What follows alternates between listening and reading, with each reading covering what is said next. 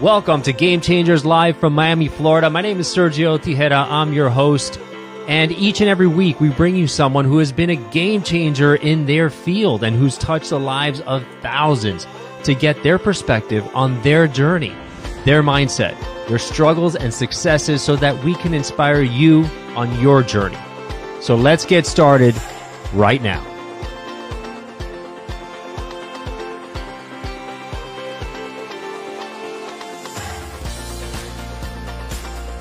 And welcome to Game Changers Live. My name is Sergio Tejeda, coming to you from Miami, Florida, and we do this each and every week. You can find us on Apple Podcasts, Spotify, Google Podcasts, YouTube, LinkedIn, Facebook, whatever platform you choose to listen to your favorite shows on. You can catch us here each and every week. And as we said, we have game changers, and today's no exception. So my guest today is Peter Estevez. He was born in Mexico City, Mexico. He's an entrepreneur, philanthropist, and host of the Coming Clean podcast. And he's had an entrepreneurial spirit since a very young age. At 10 years old, he came over to the U.S. and has gone on to become a very successful real estate investor, land developer in the greater Houston and South Texas areas, as well as a partner in several companies that are in the energy sector. However, what attracted me to Peter is that he's been instrumental in creating an Instagram page, for example, a culture, a mentorship for Latinos to succeed. This is what motivates others, especially Latinos, to become the best version of themselves. And he's here with us to give us some more inspiration about what he's doing in not only in the business world, but in motivating and inspiring others to be the best version of themselves. So welcome, Peter. Sergio, thank you. Thank you for the opportunity, and thank you for inviting me to be a guest on your show. Absolutely, absolutely. And so Peter, tell me a little bit about your background. So you're born in Mexico City.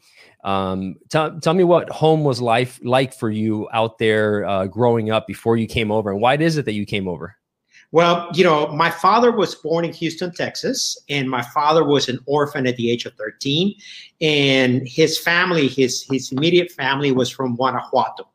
Valle de Santiago, Guanajuato, which is a small town in central Mexico. And as a young man at the age of 13, after he became an orphan, his family took him back to Guanajuato. And he met my mother when he was 17, 18 years old. Mom was 15, traditional Hispanic family. They got married very, very young. Within a period of several years, they had 13 children. 13 children? 13 children. I am one of 13. I have 2, and that's enough. I'm good. I have 1, and that's more than enough. 13 children. And, my father had no formal education. He had a 6th grade education. Mother had a 3rd grade education, or vice versa. Wow. One or the other, I can't remember. So you can imagine in a country like Mexico, which is still very much a third world country, with 13 children, is very, very hard to survive. So for a long time, what father did, very entrepreneurial spirit, very hardworking, he would work in the States, send the money back to Mexico. And in Mexico, in a small town, we live relatively well. We lived in a nice size homes. We went to Catholic schools. We lived relatively well. But the caveat to that is we only got to see father around Christmas time, maybe once or twice a year maximum. And it became very, very difficult. It was very difficult for mother to raise 13 children on her own in Mexico, and not being able to have the support of her husband.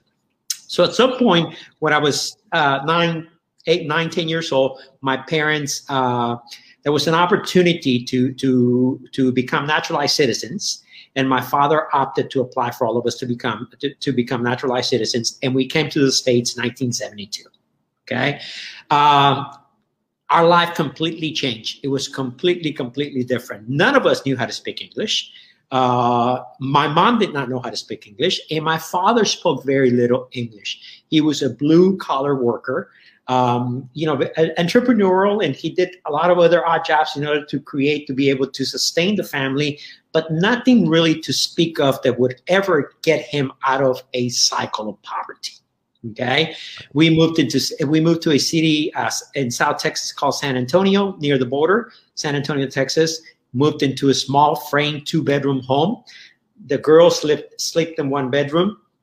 My mom and dad had their own bedroom, and the boys slept in sleeping bags in the living room.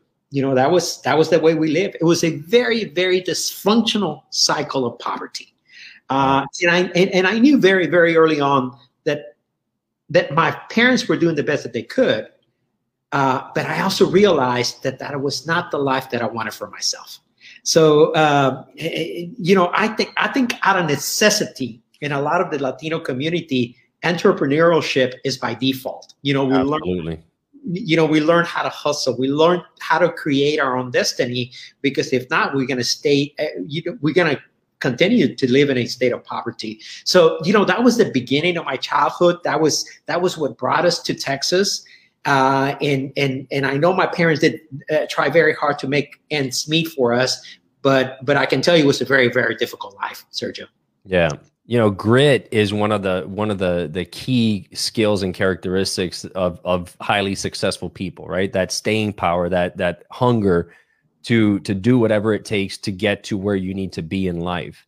And if you don't have that, you're really falling behind, because you're really not living up to your potential.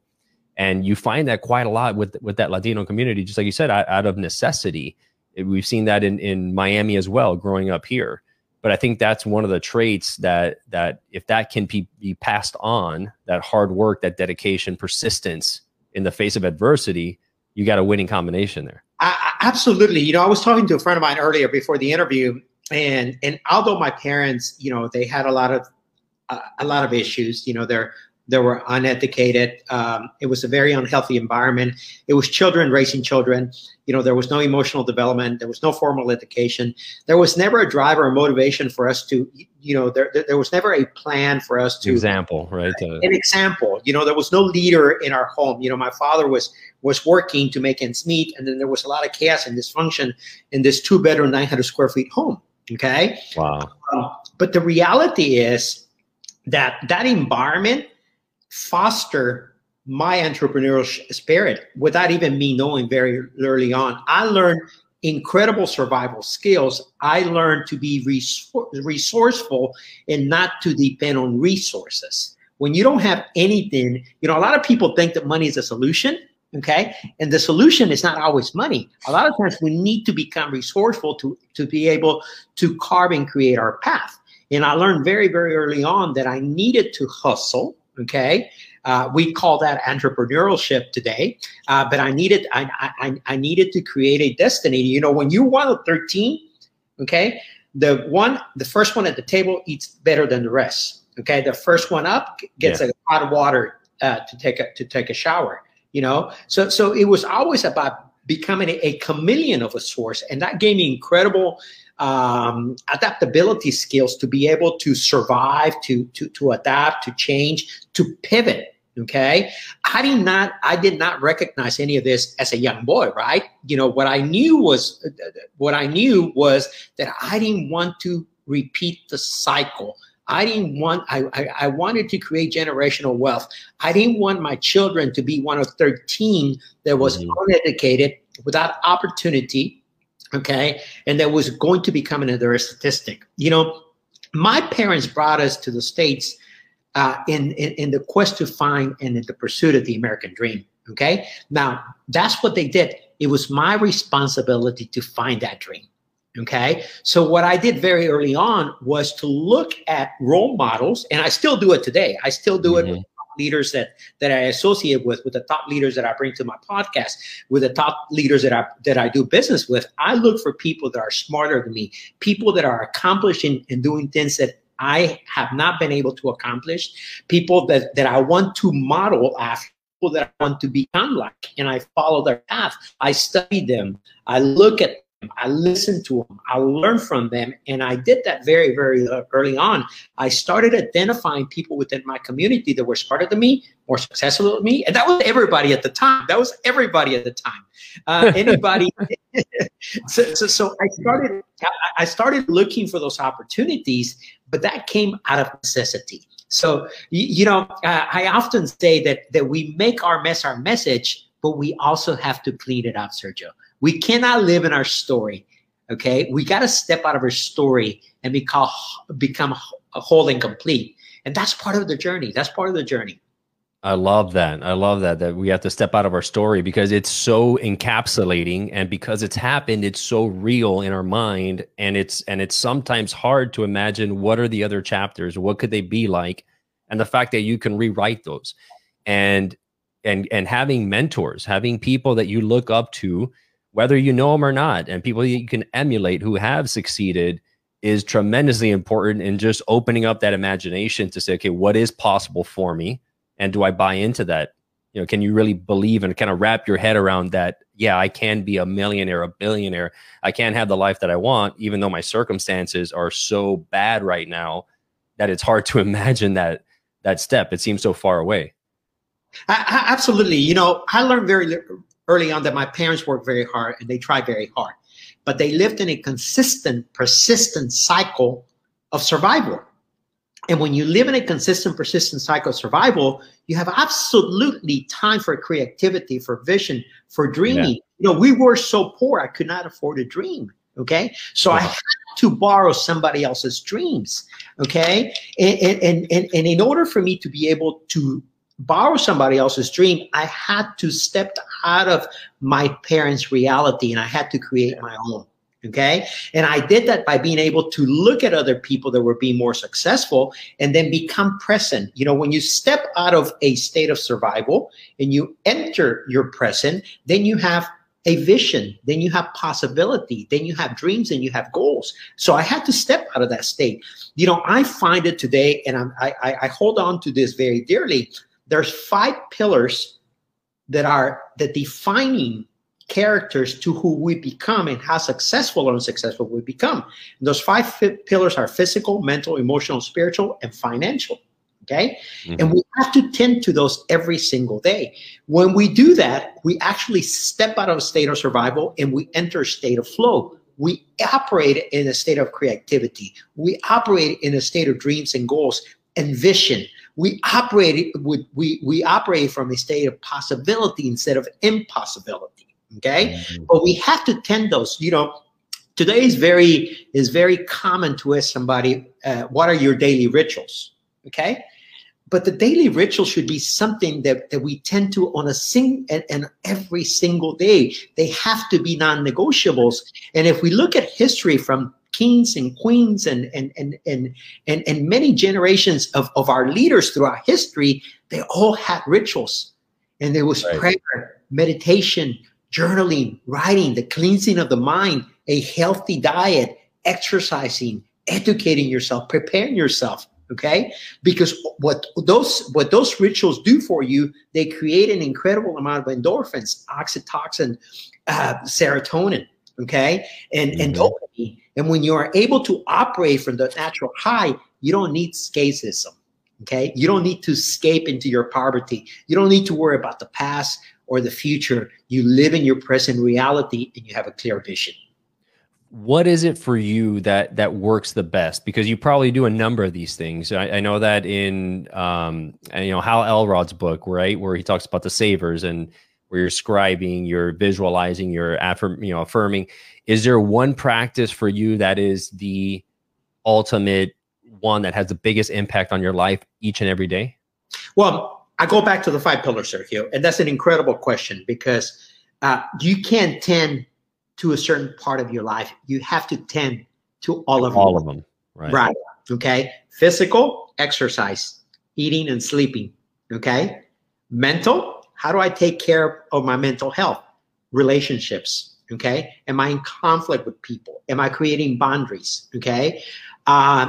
Emotional, same thing. Relationships. Okay. How am I guarding my feelings? How am I, we become the total sum of the 5 people that we surround ourselves with. Sure. And that's not just in person. That's not just family. That means social media. That means the content we consume, the books that we read, the time that we spend scrolling, whether it's Clubhouse or Instagram or Facebook.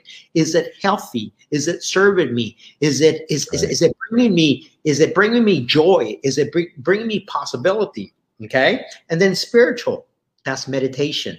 That's going out and going for my morning walk. That's actually me sitting in the morning and meditating and preparing myself mentally to be able to have a clear conversation with my friend Sergio. Okay, that because if I made a commitment, and we make a commitment every night before we go to bed that we're going to wake up next morning, right? Nobody says, right, I'm going to wake up next morning. So if we make that commitment, we need to be prepared to embrace the day. Okay, so then I do the spiritual by being able to meditate, by being able to go for my walk to have clarity, and then I do the exercise. Okay, working out in the morning, eating well, taking care of myself, and then the financial. And that is a key point that most people don't talk about, primarily in the Latino community. We are taught to work hard, but we are not taught to save money. We are not to prepare for retirement. We are not taught to how to balance a checkbook. We are not taught the importance of credit. Okay, so how can you be balanced? Okay, if you take a car has 4 wheels and an engine. Okay, we do too. The engine is the brain. The 4 wheels are heart, soul, body, and spirit. Okay, we got to take care of all of them. If any of those are broken, then you're hopping. Okay, so you got to make sure that you are balanced on a constant basis. So to answer your question, I work on them every day. Okay, and what I'm doing on an everyday basis, I am building compound interest into my well-being.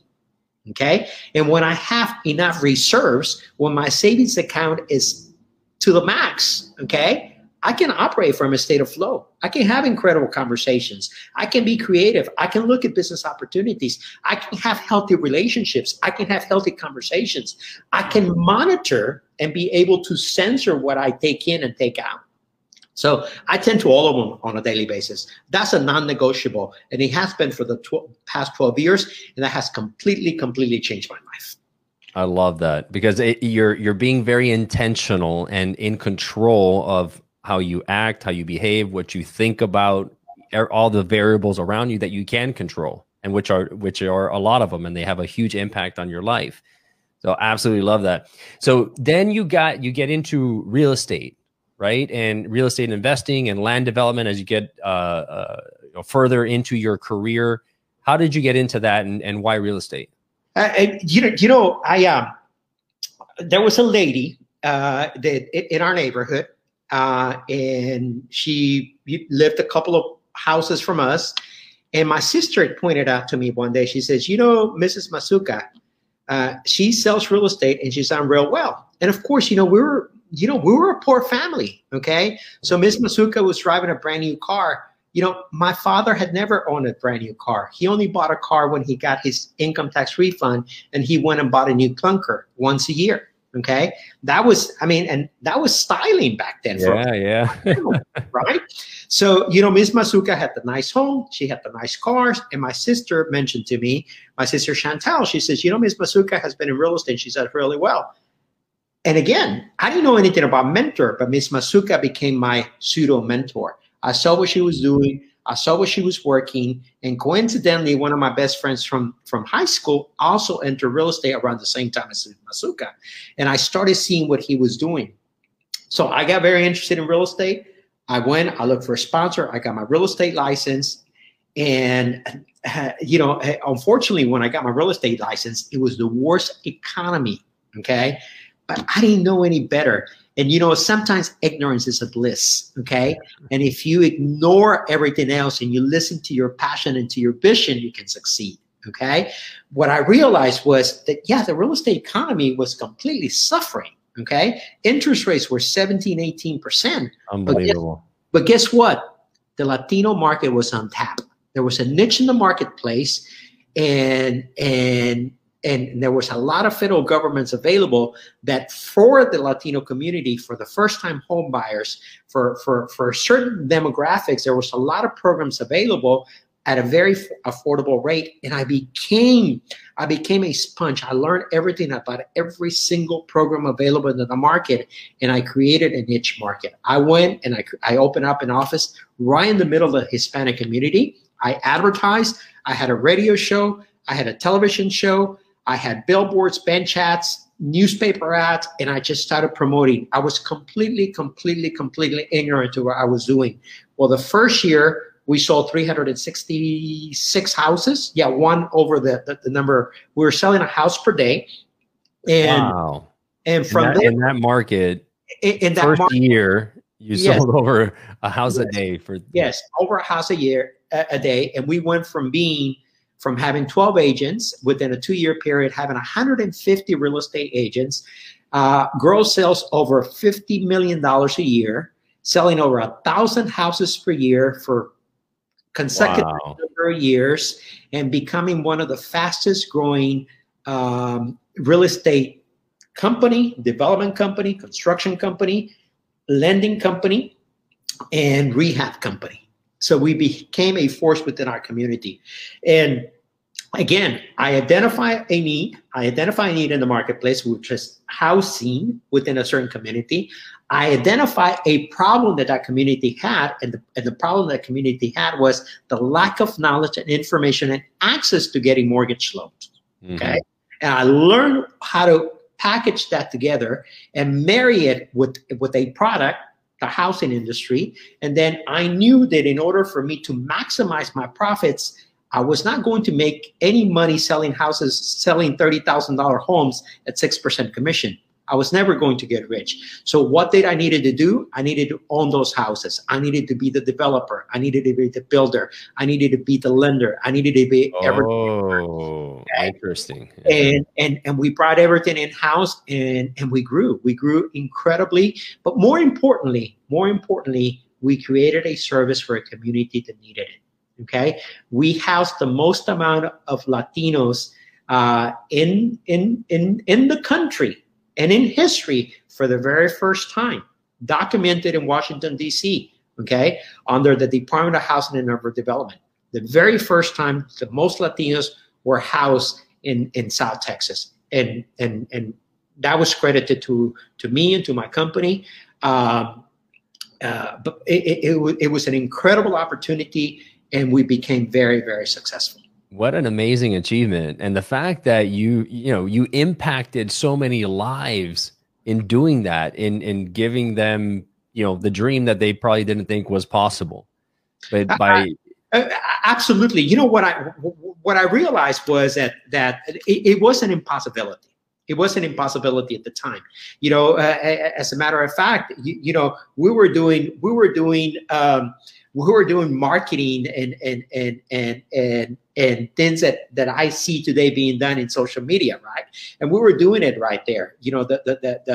The hooks and the bait and the thing to be able to catch attention. The pattern interruptions in the ads. I would do television ads and radio ads with mariachis in the background to catch people's attention. To create the hook, to bring people to listen to our. But the most important thing that we did, we identify a need and we provided a service. And the secret to success is, and we've seen it time and time and time after, if you identify a need and you provide a service, there's going to be success.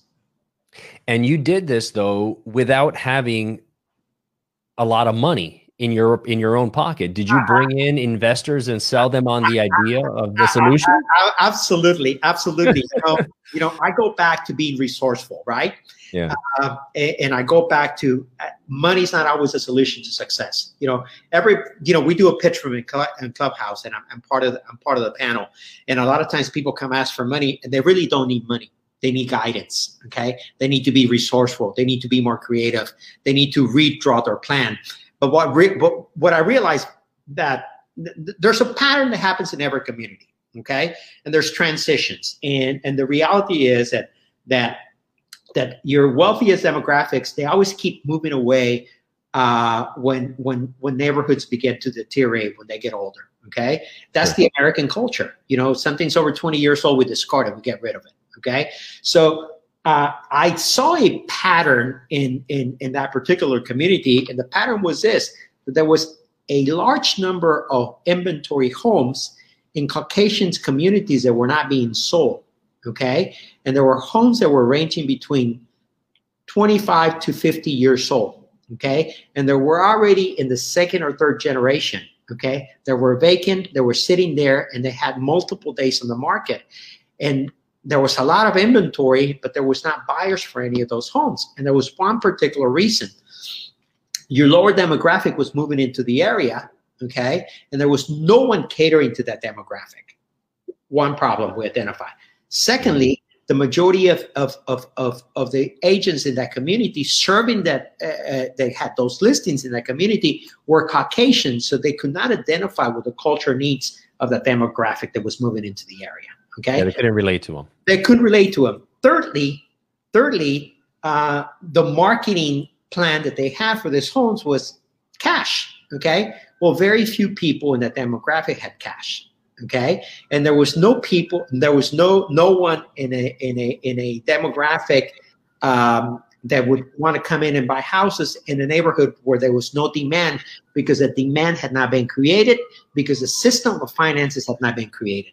So what I did, I identified the inventory, anything that had been on the market over 6 months. I approached the owners through the realtors, and I made an agreement with them that I would take over the property, that I would come in there, give me 6 months. I would pay you within 6 months, give me the rights to repair it, to fix it. You're not going to lose anything. If I don't repair it, if I don't sell it within 6 months, the repairs that I made to that property, you don't owe me anything. I release the property is yours. Okay. So what I went and did, that's very risky, right? I mean, on the surface, it seems that way to people. You know, if I'm the owner, they say, sure, go ahead. You know, I win either way. Yeah. For you, it seems like you're assuming all the risk. So you were that confident. I was assuming all the risks. Okay. Yeah. And the reality is that I didn't know any better.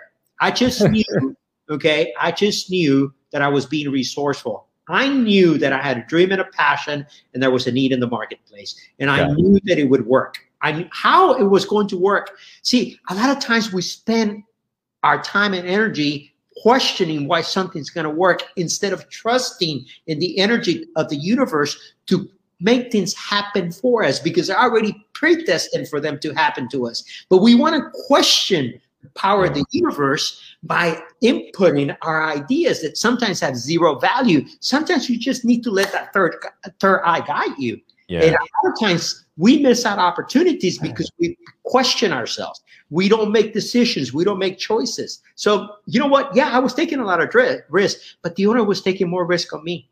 Okay, I was just a poor Mexican kid that grew up, you know, in a 900 square feet, 2-bedroom home. Right.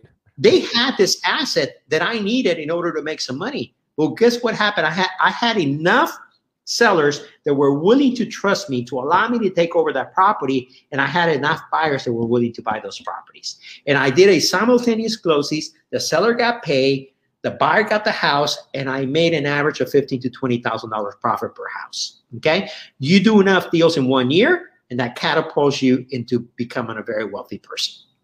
You know, fear holds a lot of people back from taking these types of risks, especially when they expose you financially, your reputation, things like that. But at times, like you said, if you have a gut feeling, you know, say yes and then figure it out later. Because the reality is that I came from a very poor background. What did I have to lose? What do you have to lose? Exactly.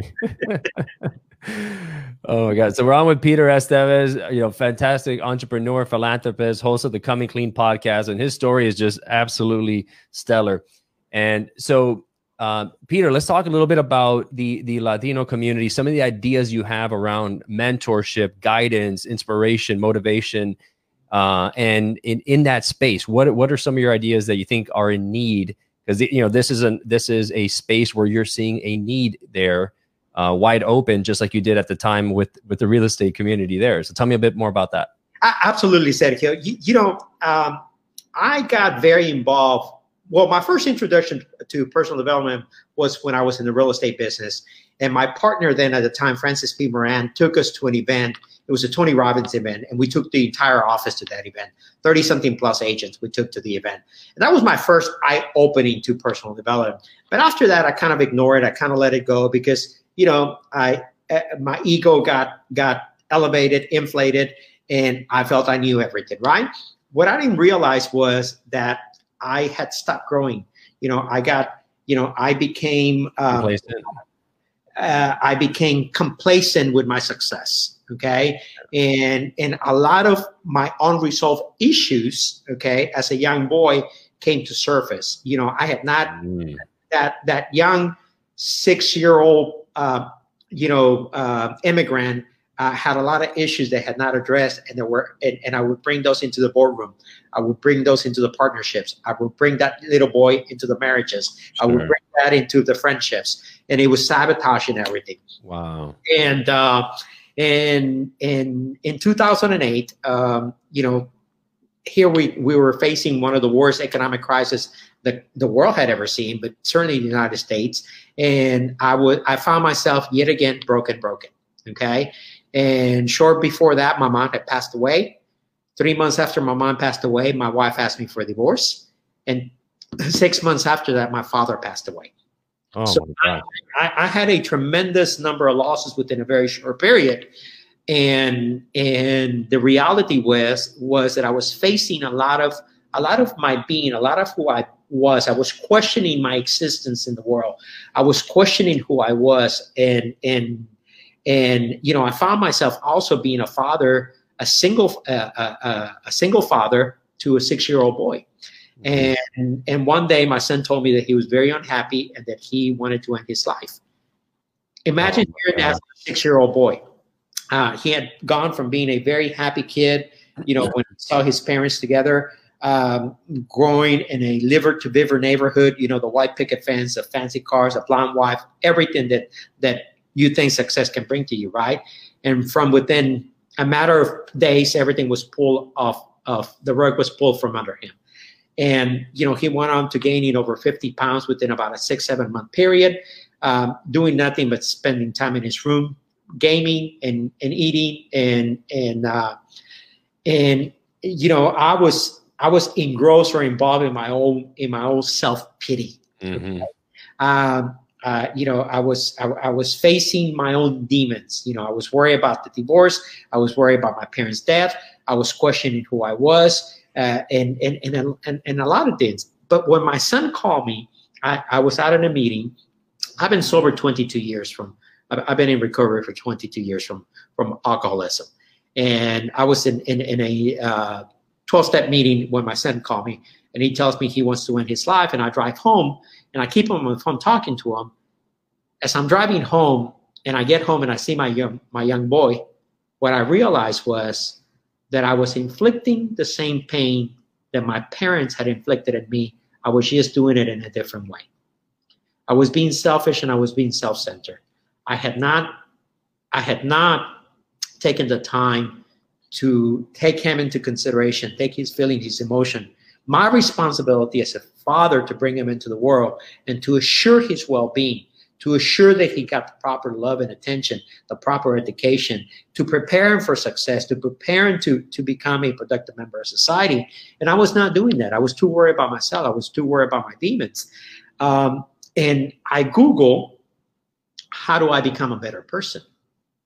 And the first thing that popped up was Mindvalley. Mindvalley is a personal platform by Vision and Christina Lecchiani. And they popped up and they had a subscription program, and I started taking personal development courses, online. I started, from Michael Beckwith to Lisa Nichols to Vision Lecchiani to Jim Quick to a lot of those incredible human beings that are thought leaders in the personal development space. And I became obsessed with it. I became obsessed with the power of personal development. I also learned and was first introduced to emotional intelligence, something I had never dealt with. And realizing that I had not caught up with my emotional intelligence, that I had become almost robotic to my feelings and my emotions, that I had not tended to any of my childhood issues, that I kept bringing, that I was a broken little boy in a man's body, and I had not addressed that. I needed to go back and repair all those things. So I dove deep into that, and that's where I created those 5 pillars: the emotional, physical, financial, spiritual, and mental. Okay. So when I started looking at those areas of my life, when I charted that out, is where am I in each one? It was basically doing an inventory of my entire being. Okay. Taking my life into a 3D, into a three-dimensional, okay, and looking at myself from every aspect of my life and needing where I needed to course correct.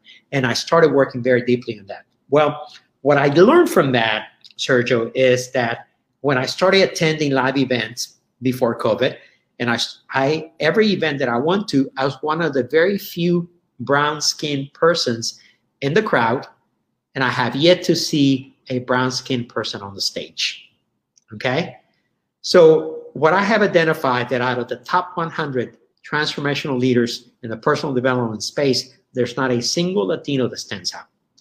There's Jim Quick, there's Les Brown, there's Lisa Nick, there's Christian Lichiani, there's Lewis House, there's Grant Cardone, there's Gary Vee, there's Dave Meltzer, there's Dave Hollers, and I go on and on because I know most of them. In fact, I have interviewed most of them. I have learned from most of them.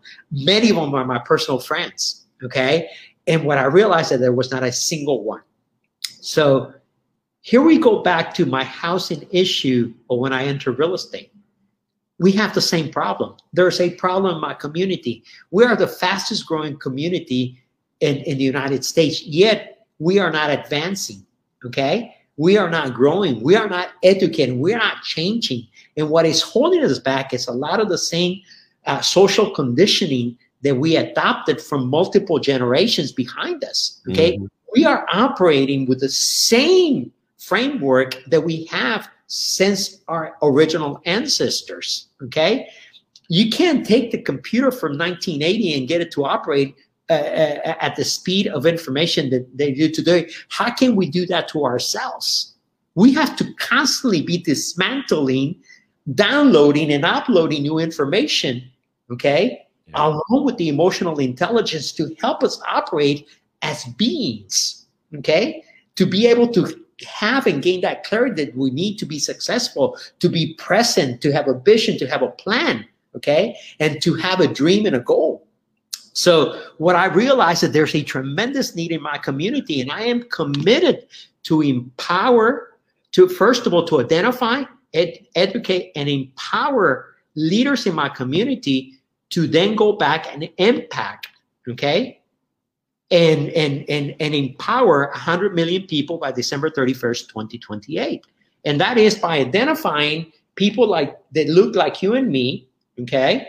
There's no coincidence why there's only a few of us when we go to these events, even though we know that the systems in personal development space work, okay? You and I are a byproduct. We're having this conversation because we are a byproduct of personal development, okay? Through osmosis and through education, right? Sure. But the reality is that today we know that the education system overall is broken. It's not work, and it's not, and it's singular. You know, singular. It's not, you know, it's not as specific to each individual. And we realize that each individual has different learning abilities, different learning patterns, different strengths in different areas, whether they're artistic, entrepreneurial, or whatever you want to call it.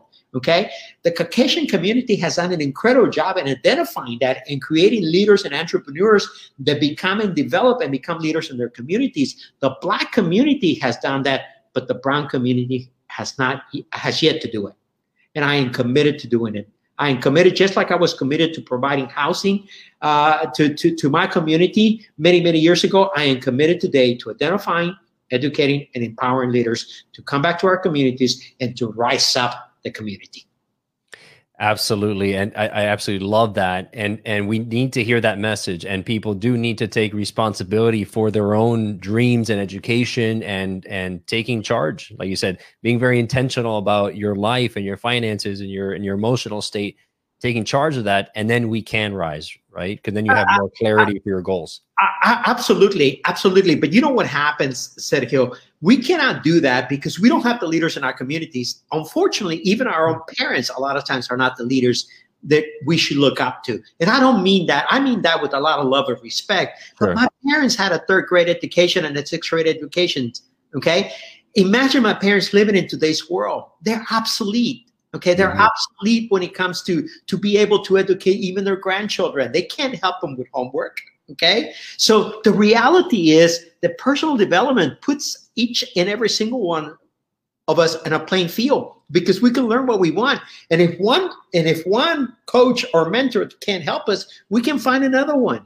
Okay, and there's different techniques, but the bottom line is that in order for us to become functional members of society, productive, creative, artistic, visionaries, we have to dismantle ourselves, and we have to tend those 5 pillars. Again, I go back to the 5 pillars because they're so important. When you tend to your physical, mental, spiritual, emotional, and financial, you are complete and you operate from a state of flow. And you don't find that at the university, at Harvard University. No. You find that at UCLA. You don't find that at Florida State University. You only find that in the personal development space. That is why I'm so passionate about it, and that is why it's changed my life. It has become, I was very creative and very resourceful, but I was not very aware.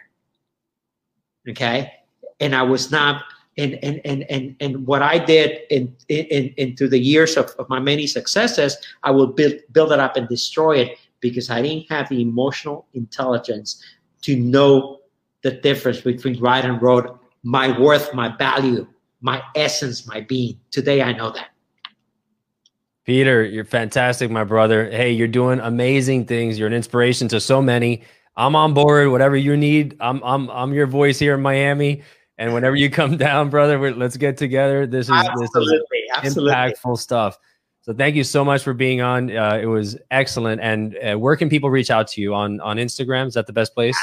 Absolutely. I'm everywhere. I'm on Instagram at Peter O. Estevez. I'm on Clubhouse at Peter O. Estevez. I'm on Twitter at Peter O. Estevez. And of course, I'm the host of the Coming Clean, right? Podcast, yeah, which is one of the top-rated podcasts in the country, and we have had incredible thought leaders from across the world. And it's my passion to give back, to be able to bring back to my community incredible thought leaders that they can help us move the needle forward. Love it, buddy. Thank you so much, my friend. Have a good one. Sergio, thank you so much. If you loved what you heard in today's episode of Game Changers, please subscribe and rate us. The lessons and the stories in these podcasts are immensely valuable, so I invite you to share them with a friend who needs to hear it. You may end up being the game changer in their lives. Welcome to Game Changers live from Miami, Florida. My name is Sergio Tejeda. I'm your host. And each and every week, we bring you someone who has been a game changer in their field and who's touched the lives of thousands to get their perspective on their journey, their mindset, their struggles and successes so that we can inspire you on your journey. So let's get started right now.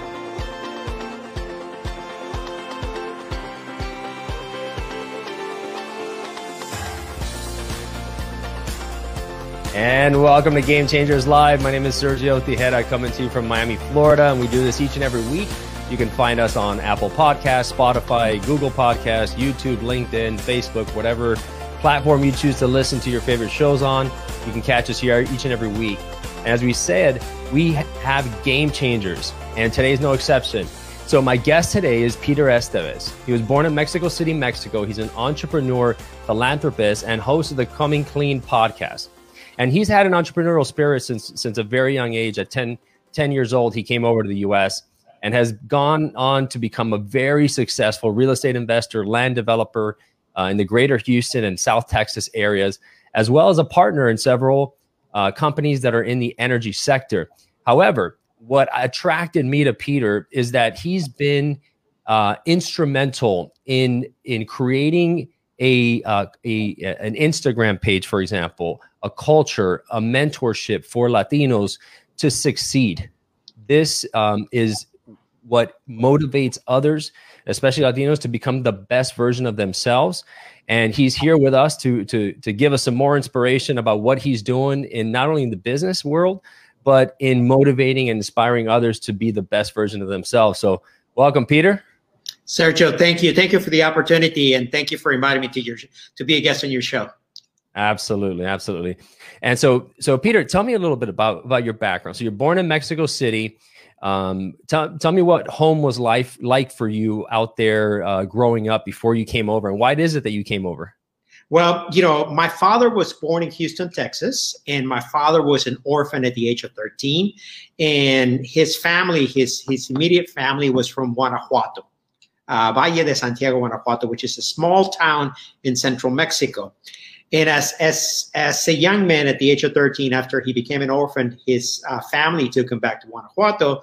And he met my mother when he was 17, 18 years old. Mom was 15, traditional Hispanic family. They got married very, very young.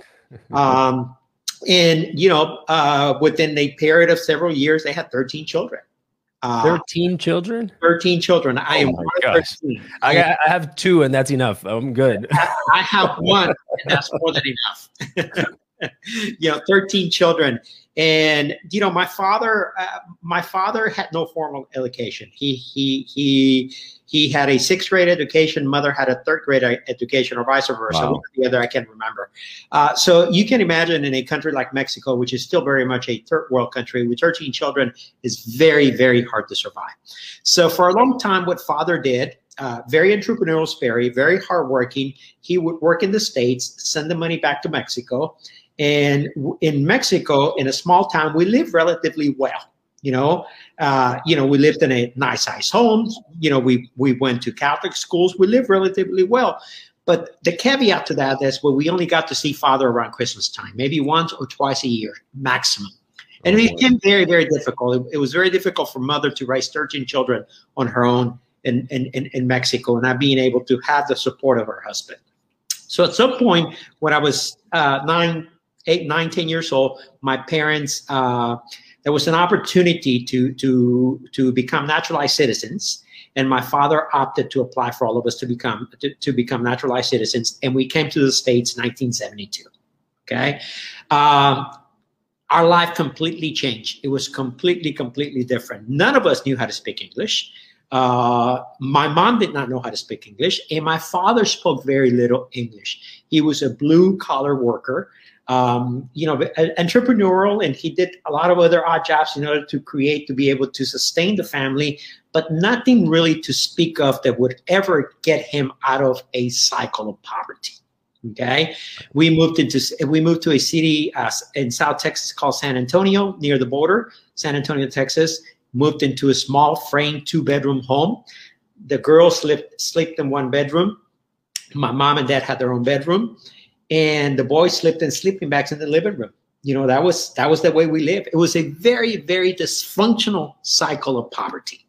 And I knew very, very early on that my parents were doing the best that they could. But I also realized that was not the life that I wanted for myself. So, I think out of necessity, in a lot of the Latino community, entrepreneurship is by default. Absolutely. We learn how to hustle. We learn how to create our own destiny, because if not, we're going to continue to live in a state of poverty. So, that was the beginning of my childhood. That was what brought us to Texas. And I know my parents did try very hard to make ends meet for us, but I can tell you it was a very, very difficult life, Sergio. Yeah. Grit is one of the key skills and characteristics of highly successful people, right? That staying power, that hunger to do whatever it takes to get to where you need to be in life. And if you don't have that, you're really falling behind, because you're really not living up to your potential. And you find that quite a lot with that Latino community, just like you said, out of necessity. We've seen that in Miami as well, growing up here. But I think that's one of the traits that if that can be passed on, that hard work, that dedication, persistence in the face of adversity, you got a winning combination there. Absolutely. I was talking to a friend of mine earlier before the interview, and although my parents, they had a lot of issues, that were uneducated. It was a very unhealthy environment. It was children raising children. You know, there was no emotional development. There was no formal education. There was never a drive or a motivation for us to, you know, there was never a plan for us to. Example, right? An example. You know, there was no leader in our home. You know, my father was working to make ends meet, and then there was a lot of chaos and dysfunction in this 2-bedroom, 900 square feet home. Okay. Wow. But the reality is that environment fostered my entrepreneurial spirit without even me knowing very early on. I learned incredible survival skills. I learned to be resourceful and not to depend on resources. When you don't have anything, you know, a lot of people think that money is a solution. Okay. And the solution is not always money. A lot of times we need to become resourceful to be able to carve and create our path. And I learned very, very early on that I needed to hustle. Okay. We call that entrepreneurship today. But I needed to create a destiny. You know, when you're one of 13, okay, the first one at the table eats better than the rest. Okay. The first one up gets a hot water to take a shower.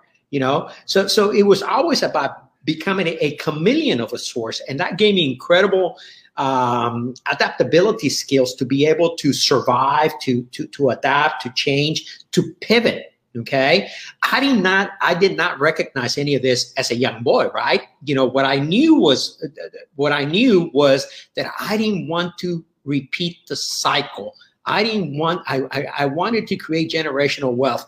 I didn't want my children to be one of 13 that was uneducated, without opportunity, okay, and that was going to become another statistic. You know, my parents brought us to the States in the quest to find and in the pursuit of the American dream, okay? Now, that's what they did. It was my responsibility to find that dream.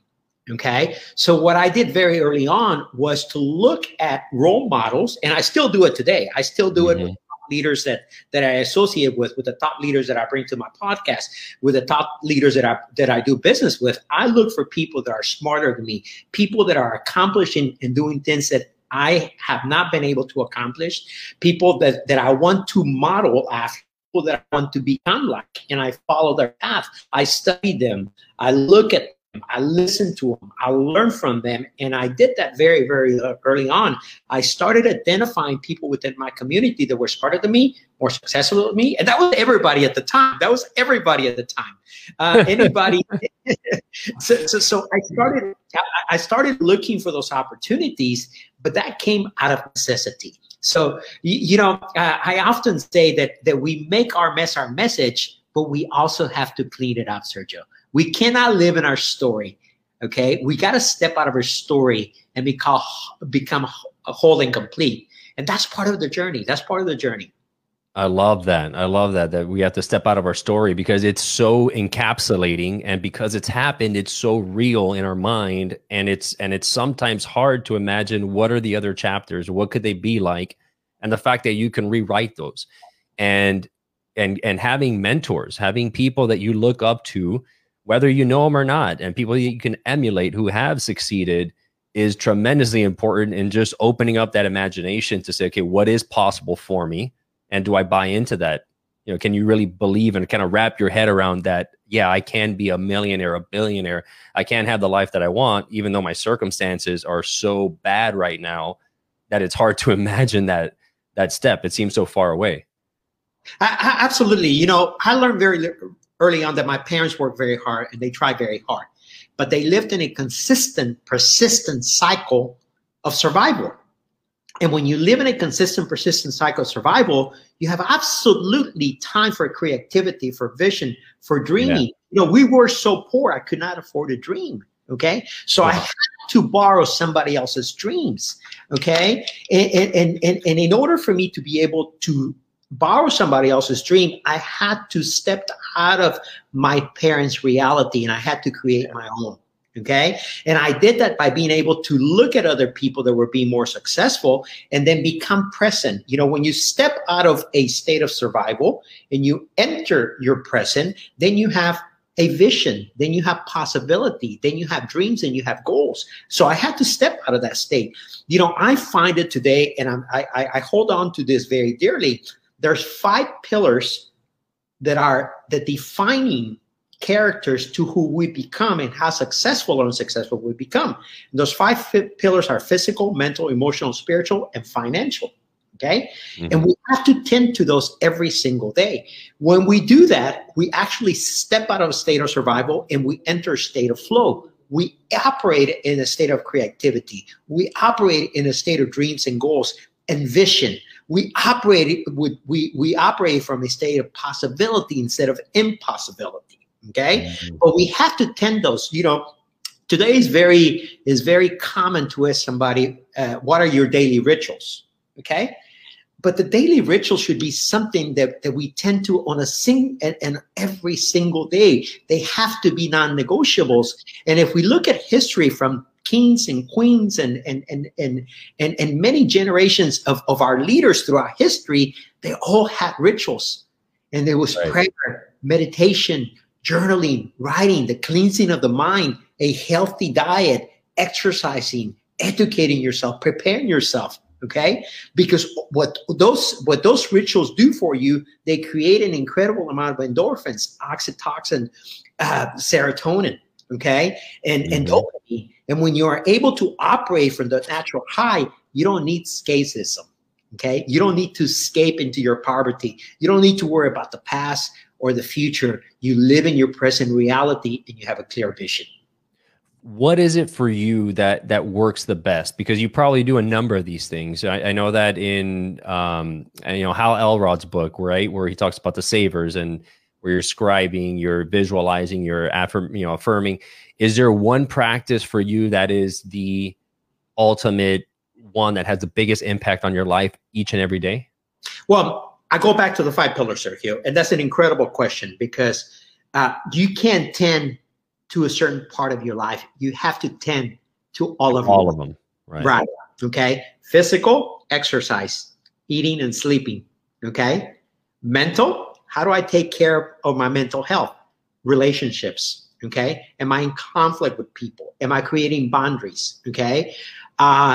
Emotional, same thing. Relationships. Okay. How am I guarding my feelings? How am I, we become the total sum of the 5 people that we surround ourselves with. Sure. And that's not just in person. That's not just family. That means social media. That means the content we consume, the books that we read, the time that we spend scrolling, whether it's Clubhouse or Instagram or Facebook.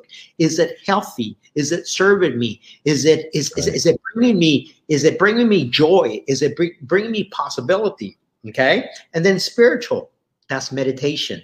That's going out and going for my morning walk. That's actually me sitting in the morning and meditating and preparing myself mentally to be able to have a clear conversation with my friend Sergio. Okay, that because if I made a commitment, and we make a commitment every night before we go to bed that we're gonna wake up next morning, right? Nobody says I'm gonna wake up next morning. So if we make that commitment, we need to be prepared to embrace the day. Okay, so then I do the spiritual by being able to meditate, by being able to go for my walk to have clarity, and then I do the exercise. Okay, working out in the morning, eating well, taking care of myself, and then the financial, and that is a key point that most people don't talk about, primarily in the Latino community. We are taught to work hard, but we are not taught to save money. We are not to prepare for retirement. We are not taught to how to balance a checkbook. We are not taught the importance of credit. Okay. So how can you be balanced? Okay. If you take a car has 4 wheels and an engine. Okay. We do too.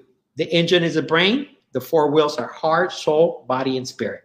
Okay. We got to take care of all of them. If any of those are broken, then you're hopping.